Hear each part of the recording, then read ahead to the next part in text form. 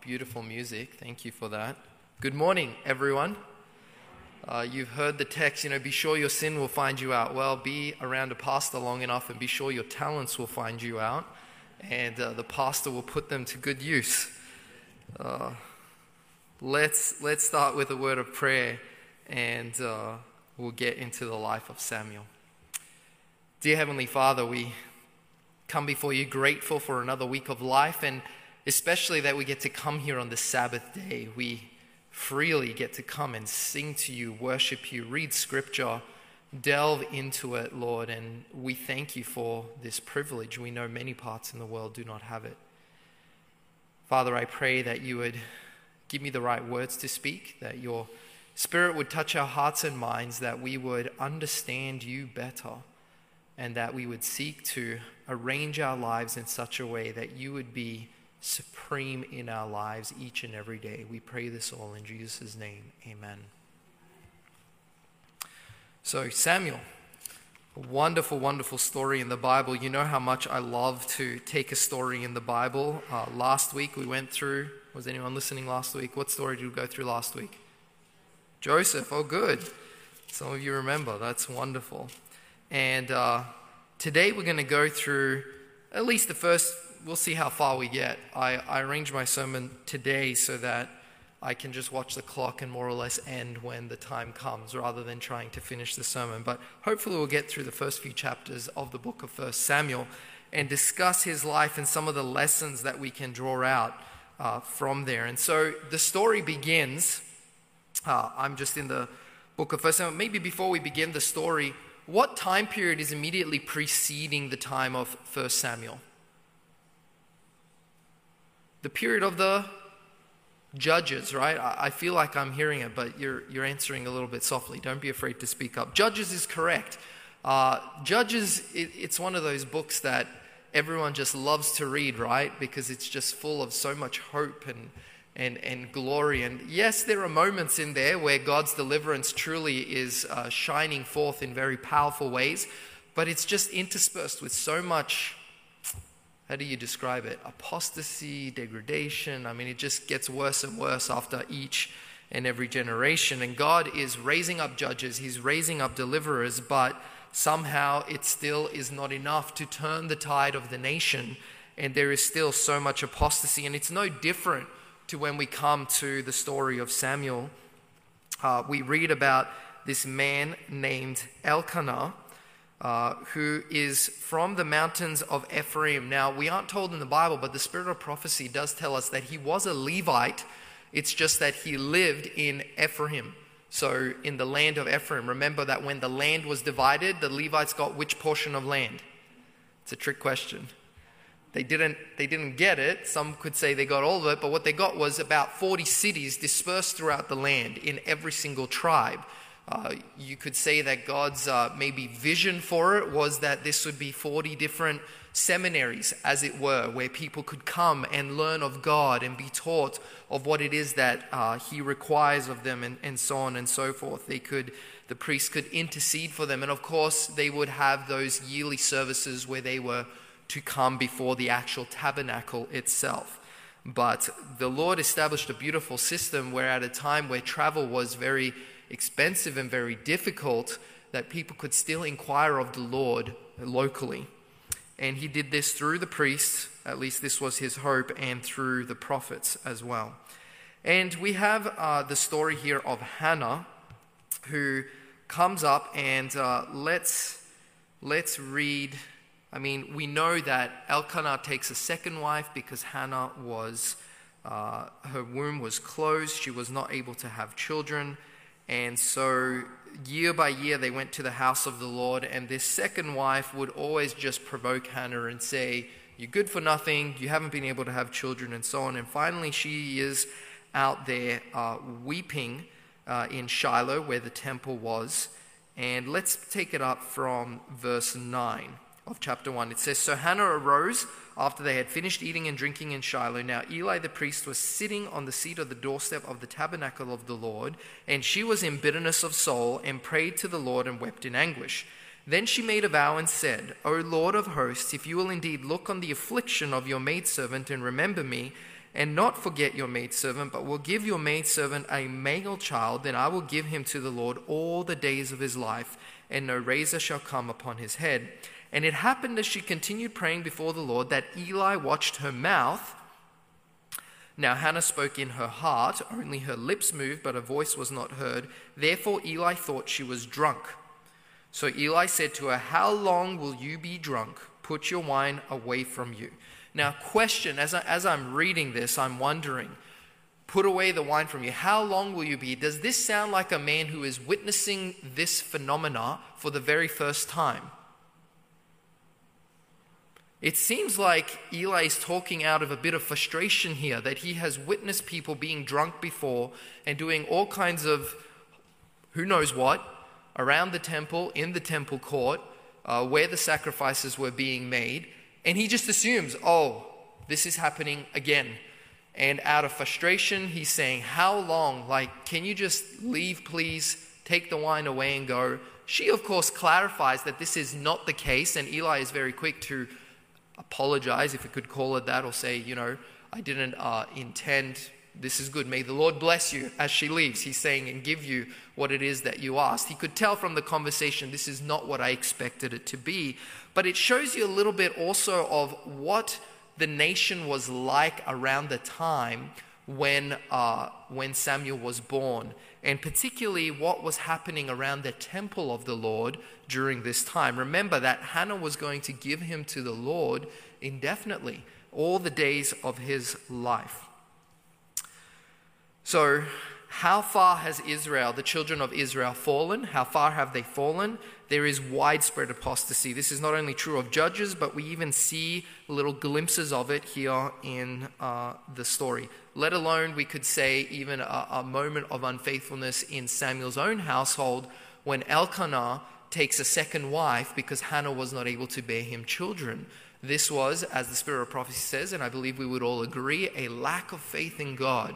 God could have answered their prayer and given them a child. And does God hear Hannah? Does he answer her prayer? So much so that she names the child what? Samuel. Does anyone know what the meaning of Samuel is? Say that again. Gift of God, okay, also meaning heard by God. In other words, he's a direct answer. He's the gift. He is that which God heard me when I cried out. Now, if I was to ask you, let me ask just a few questions. How many of you have had an experience where you have prayed to God earnestly and God has answered that prayer? Some of you may have stories, where it was answered within a few minutes, within a few hours. I'll say within a 24 period of time. God answered your prayer very, very quickly. Raise your hands if you've had that happen. Okay, quite a few of you. How many of you have had to pray for something for years and God has answered your prayer? Okay, good. A good portion of you as well. How many of you are still praying for things and you know that God will one day answer them? Maybe not exactly how we want, but God is here. Is God a God who hears us? This is a beautiful thing. Hannah names her child as a testimony, not just of herself, but also to remind the people, particularly because she is going to loan him to the Lord, and we'll get to that very, very soon, this word loan, that he is to be a testimony that God still hears his children when they cry out to him. He is not so far away that he is sort of disconcerted, not concerned, disingenuous, that he doesn't care about what we're going through. It is quite the opposite. And Hannah here names her child Samuel as that testimony. God hears. This is a very important part in this story as we come to, well, I don't want to give it away yet. But remember that Samuel means that God hears. She was heard by God, in case you haven't got it already. Now, let's go to this word where she obviously has the child Samuel, and she doesn't go back to Shiloh until, her husband goes every single year. Being a priest, he did this, and she was invited, and Samuel was invited, but she says, I'm not going to go because I made a promise to God that I'm going to give him to the Lord perpetually, so I'm going to wait until he's weaned, okay? She's probably waiting until he can feed himself, clothe himself, wash himself, be potty trained. I mean, He would have been young still, but my guess is he was probably around the age of 5. I'll go between 4 and 6, to add some leeway. The Bible is particular to announce also that when the child comes, I'm trying to remember now here where the verse is, and it's skipping me. Oh no, here it is, verse 24. The last sentence of verse 24, it says, "And the child was young." I mean, there is an emphasis there that a child is already young. If you have to emphasize that the child was young, this is a young child. You get what I'm saying? A child is already someone who is very young. So Samuel is being careful to say he was very, very, very small. And you can imagine how many prayers Hannah prayed to have Samuel, how many prayers she must have prayed after she had Samuel, knowing that she was going to turn him over to the priesthood, to Eli, to complete her vow to God, and knowing how much apostasy existed. And we're going to get into a little bit of that in chapter 2. But notice she says, when he finally is weaned, she goes down and she gives him to Eli, and she says, "I was that woman you remember a few years ago that you thought was drunk, but I wasn't drunk. God has fulfilled his promise to me. I'm here to make good on my promise to God. Here is the child." And it says she lent him to the Lord, or gave him on loan. And the reason I love that is because it says she didn't sell him to the Lord, not like we are pieces of furniture or something like that we need to be sold to God or not to God. And it's also emphasizing the fact that he was not rejected by his parents. He was not abandoned. He didn't end up at the temple because his parents didn't love him. Samuel grew up in a home where he knew his father and mother loved him. They cared for him, but he was to be on loan to the Lord. Now, as you read through the story of Samuel, you will see, especially towards the end, he goes around in circuits. He establishes the school of the prophets. We're not going to get into that today. But he's always returning to Ramah, which is in Ephraim, which is where his hometown is, where his family is. So even though he was loaned out to the Lord, it's not as though he cut off all ties to his family and said, "I'm never going to see you again." Just keep that in mind when it comes down to the fact that we also ought to live lives that are loaned to the Lord. Now let's go to chapter 2. Chapter 1 ends. Chapter 2, for the sake of time, I don't want to spend too much on Hannah's prayer, but it's a beautiful prayer. And part of what I love about it is she not only praises God for answering her prayer, but she also starts looking forward to God's promises that he's going to fulfill through the Messiah as well. And some of the things that she mentions in her prayer could definitely apply to probably around the time of David and Solomon, but some of the things in her prayer are definitely looking forward to that messianic king who is coming. And I find that beautiful, the way that she is able to tie those things in to the fact that her prayer has been answered and how wonderful God is. But immediately after her prayer, we have this, I don't know how to describe it, this description of the sons of Eli. And it simply begins in verse 12. It says, "Now," kind of like, pay attention and listen. "Now the sons of Eli were corrupt. They did not know the Lord." They did what? Who are the sons of Eli? Who is Eli? The high priest. His sons don't know the Lord. Is your attention already, as you're reading the text, like, this is extremely odd? If anyone should know the Lord, it should be the high priest and his sons. I mean, they minister in the sanctuary. This is their job, to know the Lord and to inquire of the Lord and to help the people and teach the people who the Lord is. And Samuel here is very clear to tell us they're very corrupt. They don't know God at all. And yet they are ministering. Now, I'm not going to read through everything here, but I did take a few notes here of some of the things which Hophni and Phinehas were doing. And I'm sure Samuel here in his book is not trying to provide a comprehensive list. He's probably picking some of the worst things that they did and making sure to note that, just so that everyone has a description. So one of the things that they would do is, if you read in Leviticus, you will see that as the priests ministered in the sanctuary, they were allotted a portion of the sacrifice for themselves and for their families, so that they may subsist, as it were, of the service that they give to the Lord. Otherwise, this service, which was free of charge, how would they eat? How would they survive? And God allotted certain portions, and it's specifically named what the priest could take and what the priest was not to take. But Hophni and Phinehas took whatever they wanted. It wasn't about what rightly belonged to them. It was, we're going to take as much as we want. So they would take more meat than what was acceptable. Not only that, it gets worse. I feel like Samuel is trying to really build this up. He says they would take the meat before the offering was burned. So they wanted raw meat rather than cooked meat. Now, we could speculate as to reasons. I'm under the impression that likely it was so that they could cook it later, because how much can you eat in one sitting? And when you cook it, it doesn't last as long. It will dry out. It will, I don't know. Or perhaps the other reason we could say is they also wanted to sell it at the market. Maybe they had someone with them in their back pocket and they're like, hey, we have this meat, go take it to the market, sell it, and give us the money. So much was happening here that God, when he sent the man of God to come and talk to Eli, he uses this exact expression. He says, you have made yourselves fat.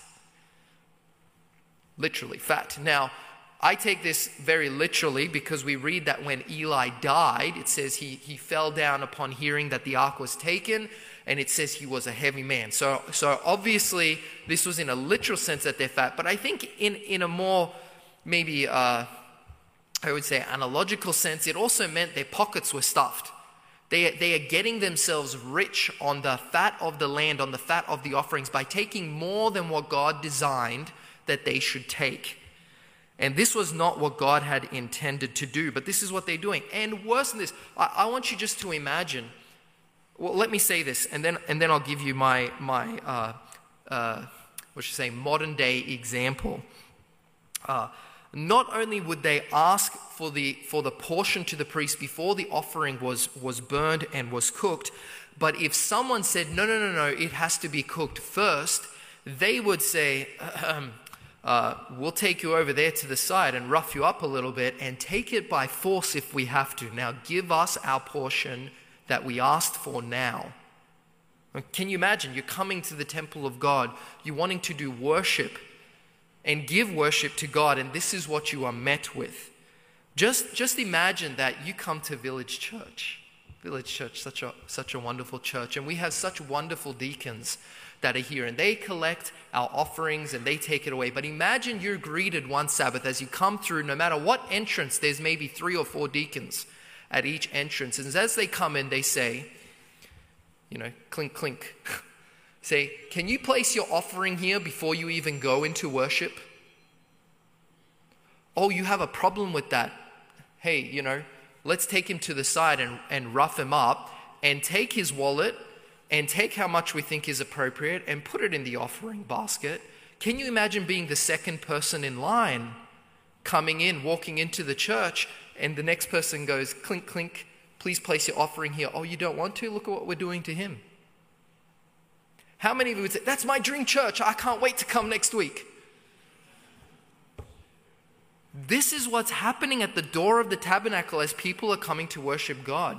Not to mention all the sleeping around that they did, which is mentioned as well. So much that verse 17 says, and rightly so, it's not a surprise to us as we read what is taking place, that men abhorred the offering of the Lord. Abhorred is I feel like it's even stronger than the word hate. It's like, I abhor it. It's deep down, like, I want nothing to do with that. They did not want to come to worship. They did not want to come to the tabernacle. Why? Because of what Hophni and Phinehas were doing. Now I have to draw some lessons for us today, and not just for us, but this is something which has been the situation of God's people, I would say, to some extent throughout all history. And that is this: leadership in the house of God has caused many who have considered to go into ministry or be part of ministry, this ministry has fallen into disrepute because of bad leadership. I'm not trying to poke fingers at anyone, not particularly this church. I have no one in mind as I say this, but I'm reflecting on my own experience when I was a child in my home church. Not that my church was particularly bad, I don't think so, but growing up, I came to the age where why would any sane person want the responsibility that a pastor has? I mean, what sane person wants that? If you had told me I would be here years later, I would say no way. No way. Absolutely not. Why? Because you hold a duty to God first and foremost, and that means that for the most part, not always, but many, many times, it means you will make many people unhappy.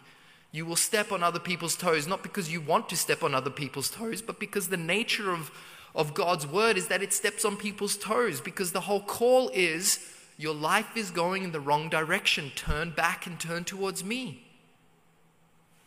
If anything, we should all say, this is not what society really wants to hear right now.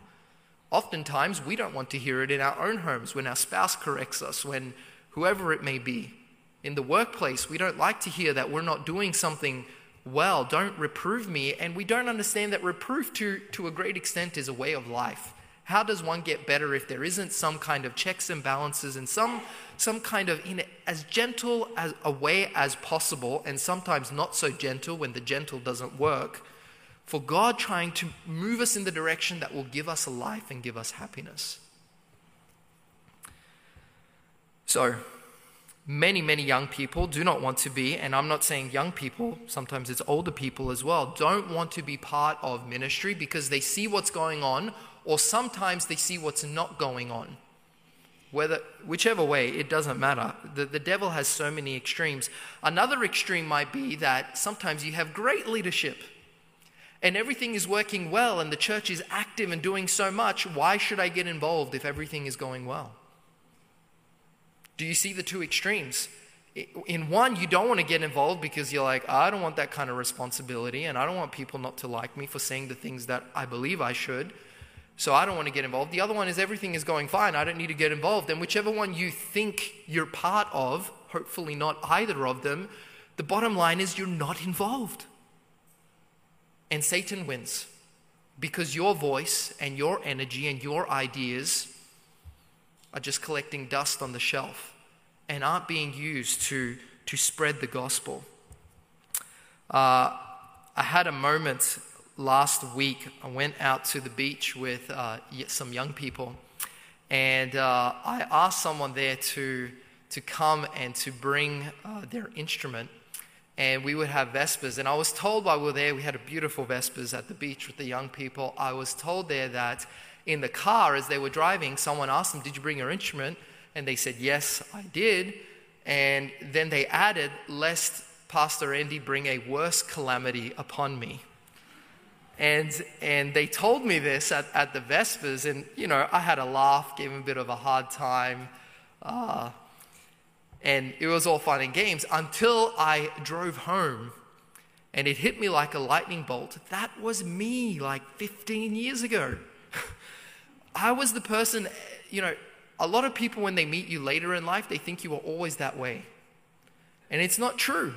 Many of us can testify to this, that we have changed through periods in our life where God has been working with us and we have made steps, we have made choices, whether for ill or for good, and God has taught us through those experiences, and we are the people we are today, and no doubt God will teach us more. As we live with Him and as we walk with Him, God has more to teach us. But I don't remember being the kind of child that was like, oh, the church needs something, pick me, I want to do it. I was the kind of person that I'd get home after I was asked to do something for church, and I'd talk to my dad and say, why did they have to ask me?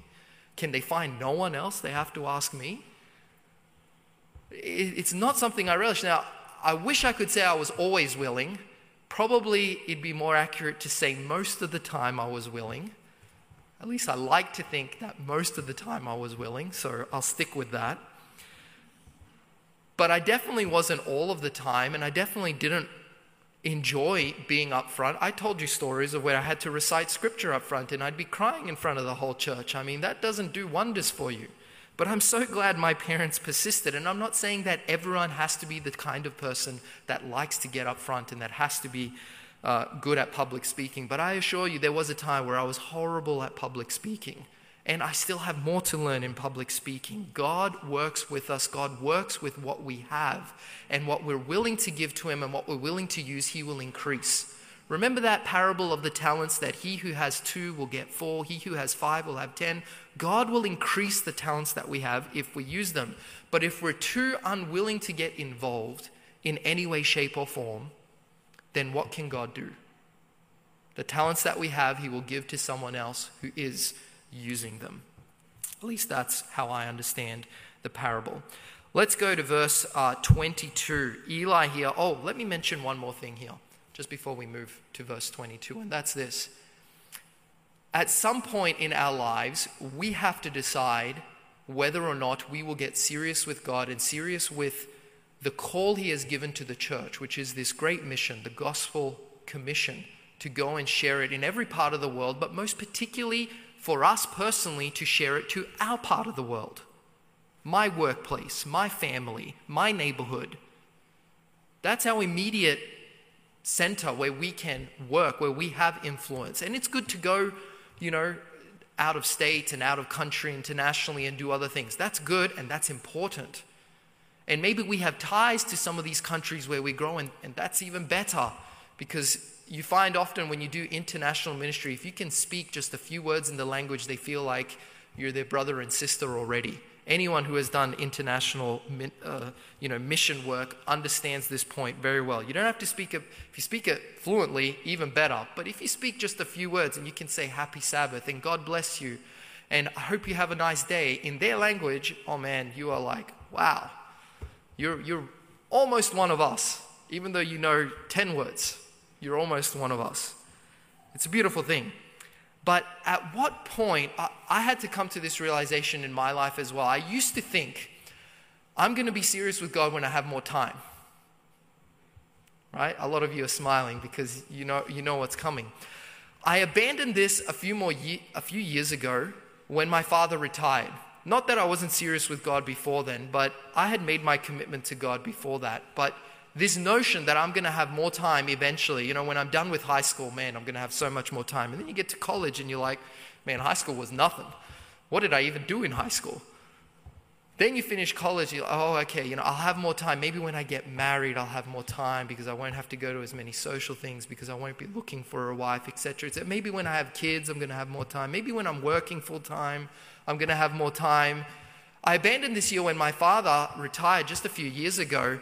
And, the months preceding the retirement, he had such joy in his face of, I can't wait to end and earn almost as much as I did when I was working, but not have to go to work. He was so looking forward to it. And then retirement came, and all of a sudden the phone started ringing a little bit more, and there's more that the church needs help on, and we hear you're retired and you can give, and sure. And then the sisters are saying, well, now you're retired, can you pick up the kids from school, and can you bring them home, and can you help them do their homework, and can you practice violin with them and do music with them? And then the wife is, well, you're retired and there's more to do around the house, and can you please do this, and can you do this? And not even 2 weeks after, my dad's like, I should have stayed working. Right? I mean, you know what's coming. Essentially, I realized there's never going to be a time where you can prioritize your life around how much time you have. You have to make the priority list first, and then you fit your time around that list.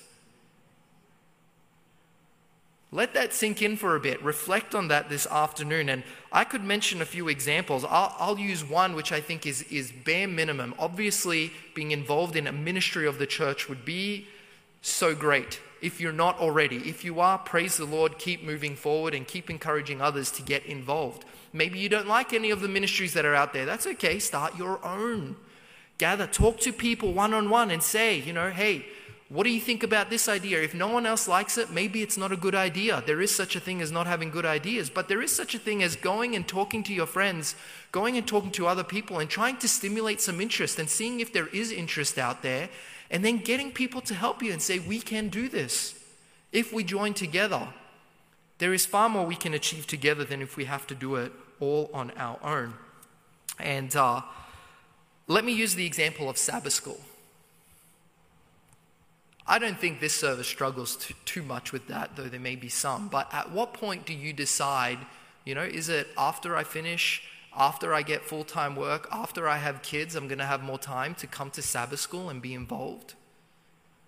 When do I decide? And the reason I see this as such a minimal argument base for dedication to God, because what I'm noticing is we used to meet as a church a lot more than we do now. Now, typically, Wednesday evenings for prayer meeting, and even then, but I'm not going to mention prayer meeting, except that I just did.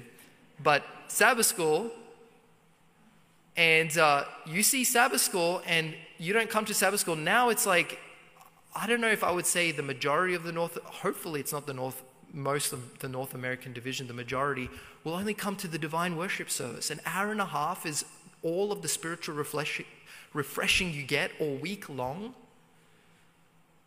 And you wonder why there might be problems in the home and why the kids aren't interested in learning about God. All they get is an hour and a half? Maybe? At what point do we decide, I'm tired, I have so much going on, but I want to show my dedication to God somehow? I need to start coming to these things minimally, and ideally I want to look out for a ministry that I can get involved in. Maybe all I have is an hour a week. Maybe I don't have any time and I need to make an hour a week.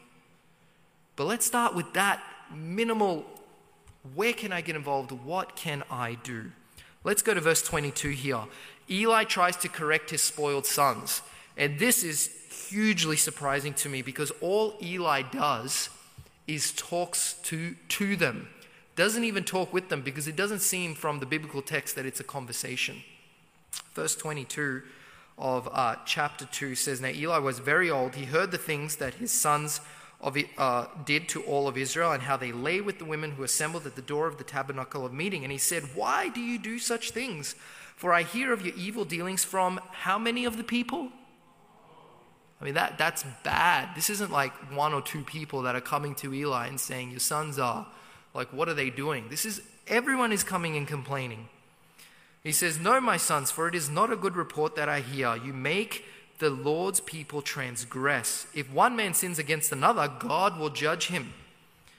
But if a man sins against the Lord, who will intercede for him? Notice the argument that Eli is bringing out here. It's a very powerful one. He's saying, when you wrong another brother, another sister, there is hope that you can plead to God, that God will somehow bring the other person around. You can even use some other friends to intercede for you, to bring the relationship back together, to apologize. There is hope for that. But if you wrong God, who is the intercessor between you and God? Who is going to intercede for you?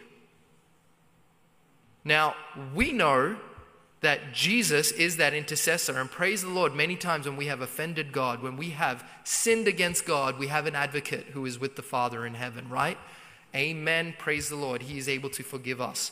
But he's raising this issue here with the fact that you aren't even sorry for what you're doing. Who is going to intercede for you? You don't want forgiveness and you're wronging God. No one is going to be able to make that right unless you turn around and stop doing what you're doing. But he gives them no actual punishment or consequence, we could say. He doesn't say you've got till the end of the month to change. After that, you're out of the position. There are other sons of Levi who will take your place. But he doesn't do any of that. So much so that, it's just amazing to me. God comes, remember, he sends that man of God to come and talk to Eli. And essentially this man of God, to sum up his whole message, says, you honor your sons more than you honor me.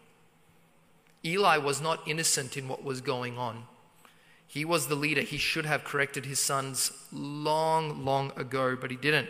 And now we get to chapter 3, probably the most beautiful part here, at least with what I mentioned earlier, and it's that God starts to call Samuel. Samuel, Samuel. Now, of course, we read in the scripture reading, Samuel goes back to Eli how many times? 3 times. And it's only on the 3rd time that Eli realizes maybe God is trying to get through here. Shows you how close Eli must have been with God as well, that it takes him this long. But finally he realizes and he tells Samuel, go back, and when you hear it again, say, "Speak, Lord, for thy servant heareth." Now Samuel, being very, very young, which we are told, goes back. He doesn't even remember all the words. He forgets the word Lord, right? Because when he replies, he says, "Speak, your servant hears." And God is kind. He doesn't require him to memorize everything, but it's showing you how young Samuel was. And God answered Samuel and said, "This is what I'm going to do to the house of Eli after this." So much so that Samuel is terrified the next day to tell Eli what God told him. And Eli can see something's up with Samuel and tells Samuel, "Listen, tell me everything that the Lord has told you. You don't have to be afraid." And Samuel does and tells him everything. And Eli's response just about threw me off my chair when I read it, which was, "Let the Lord do what seems good to him."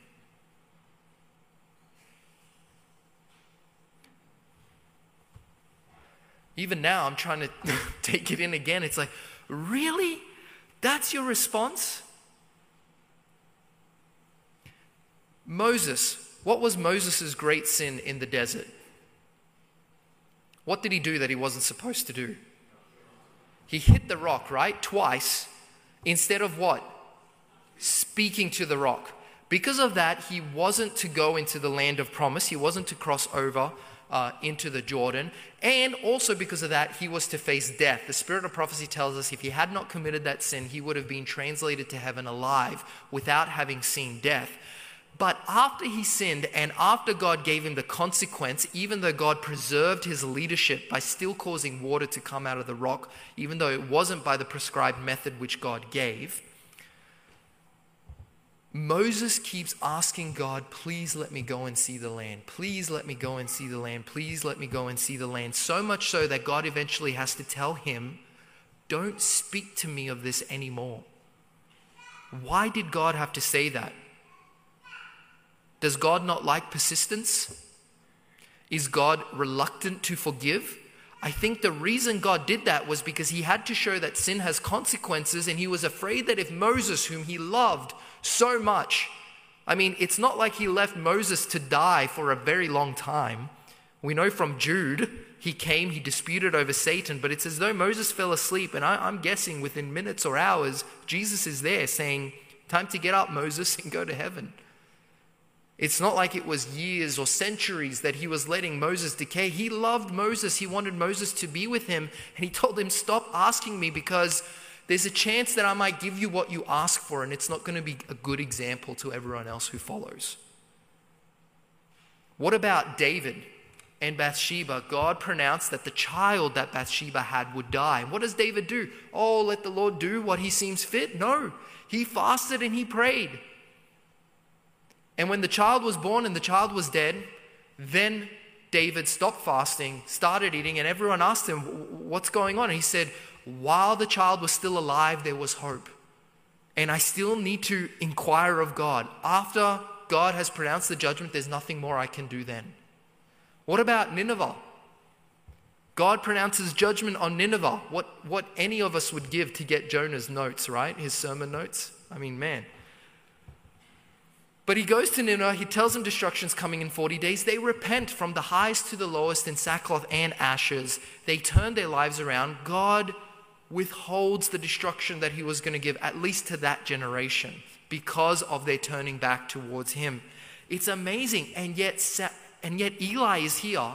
Samuel has pronounced what God is going to do. He remembers what the man of God said earlier, and he says, "This is of God." But he just resolves himself to the fact, let God do as he wills. No intercession, no is there something more, no Lord, I have sinned and I have done a great wrong. There seems to be no repentance announced with Eli's hearing of God's message, except that he acknowledges that God is God and he can do as he wills. I mean, that's a revelation right there, right? That God can do as he wills. Let us not be so. Let us not be so. I want to end here with this stark contrast because our time is at an end. And at least I got to chapter 3. Is this notion that I love the picture of how Hannah named her child, heard by God. I was heard by God. And when God calls Samuel, Does Samuel answer the call of God? Notice, Hannah is the one crying out to God. She's the one asking for God to do something, and God answered her. How many of us raised our hands just a little bit earlier saying, God is a God who answers prayers? Amen. How often do we answer God? Are we as willing to answer God as He is to answer our prayers? If I look on my own life, I wish I could say that 10% of the time I answer when God calls. It's probably less than that. And I need to work better. This is as much a sermon for me as it is for you. It's that constant striving of, will self have the ascendancy or will self die? What is my duty to God? What can I do for Him? He has done so much for me and answered so many of my prayers. When He asks me to say something to my neighbor, to my friend, to my coworker, to my family member, through tears, maybe in agony, through wrestling with God, maybe I need to say yes this one time and do it. And that will hopefully open the door to me saying yes the next time and the next time, and that I will grow in constantly being able to hear God and to be able to answer, if we could say indeed that God indeed prays. I'm not sure that I would go that far, because I wouldn't say that God prays to anyone, but God has requests of us. Remember, Jesus tells the parable when He sees His disciples come back and they say how much they've been able to do for Him, sharing the gospel message, telling people about the Messiah who is coming and being able to do all these miracles. Jesus says, behold, the harvests, they're all white and plentiful. Pray that, and if I could say this is the one prayer of God, that there would be more laborers to go out into the harvest. Won't you be an answer to that prayer in whatever way God is leading you to do it, which may be different than He's asking someone next to you to do it? But won't that be your prayer, and won't that be my prayer? This is what I leave with you. Answer God's call. Let's stand as we sing our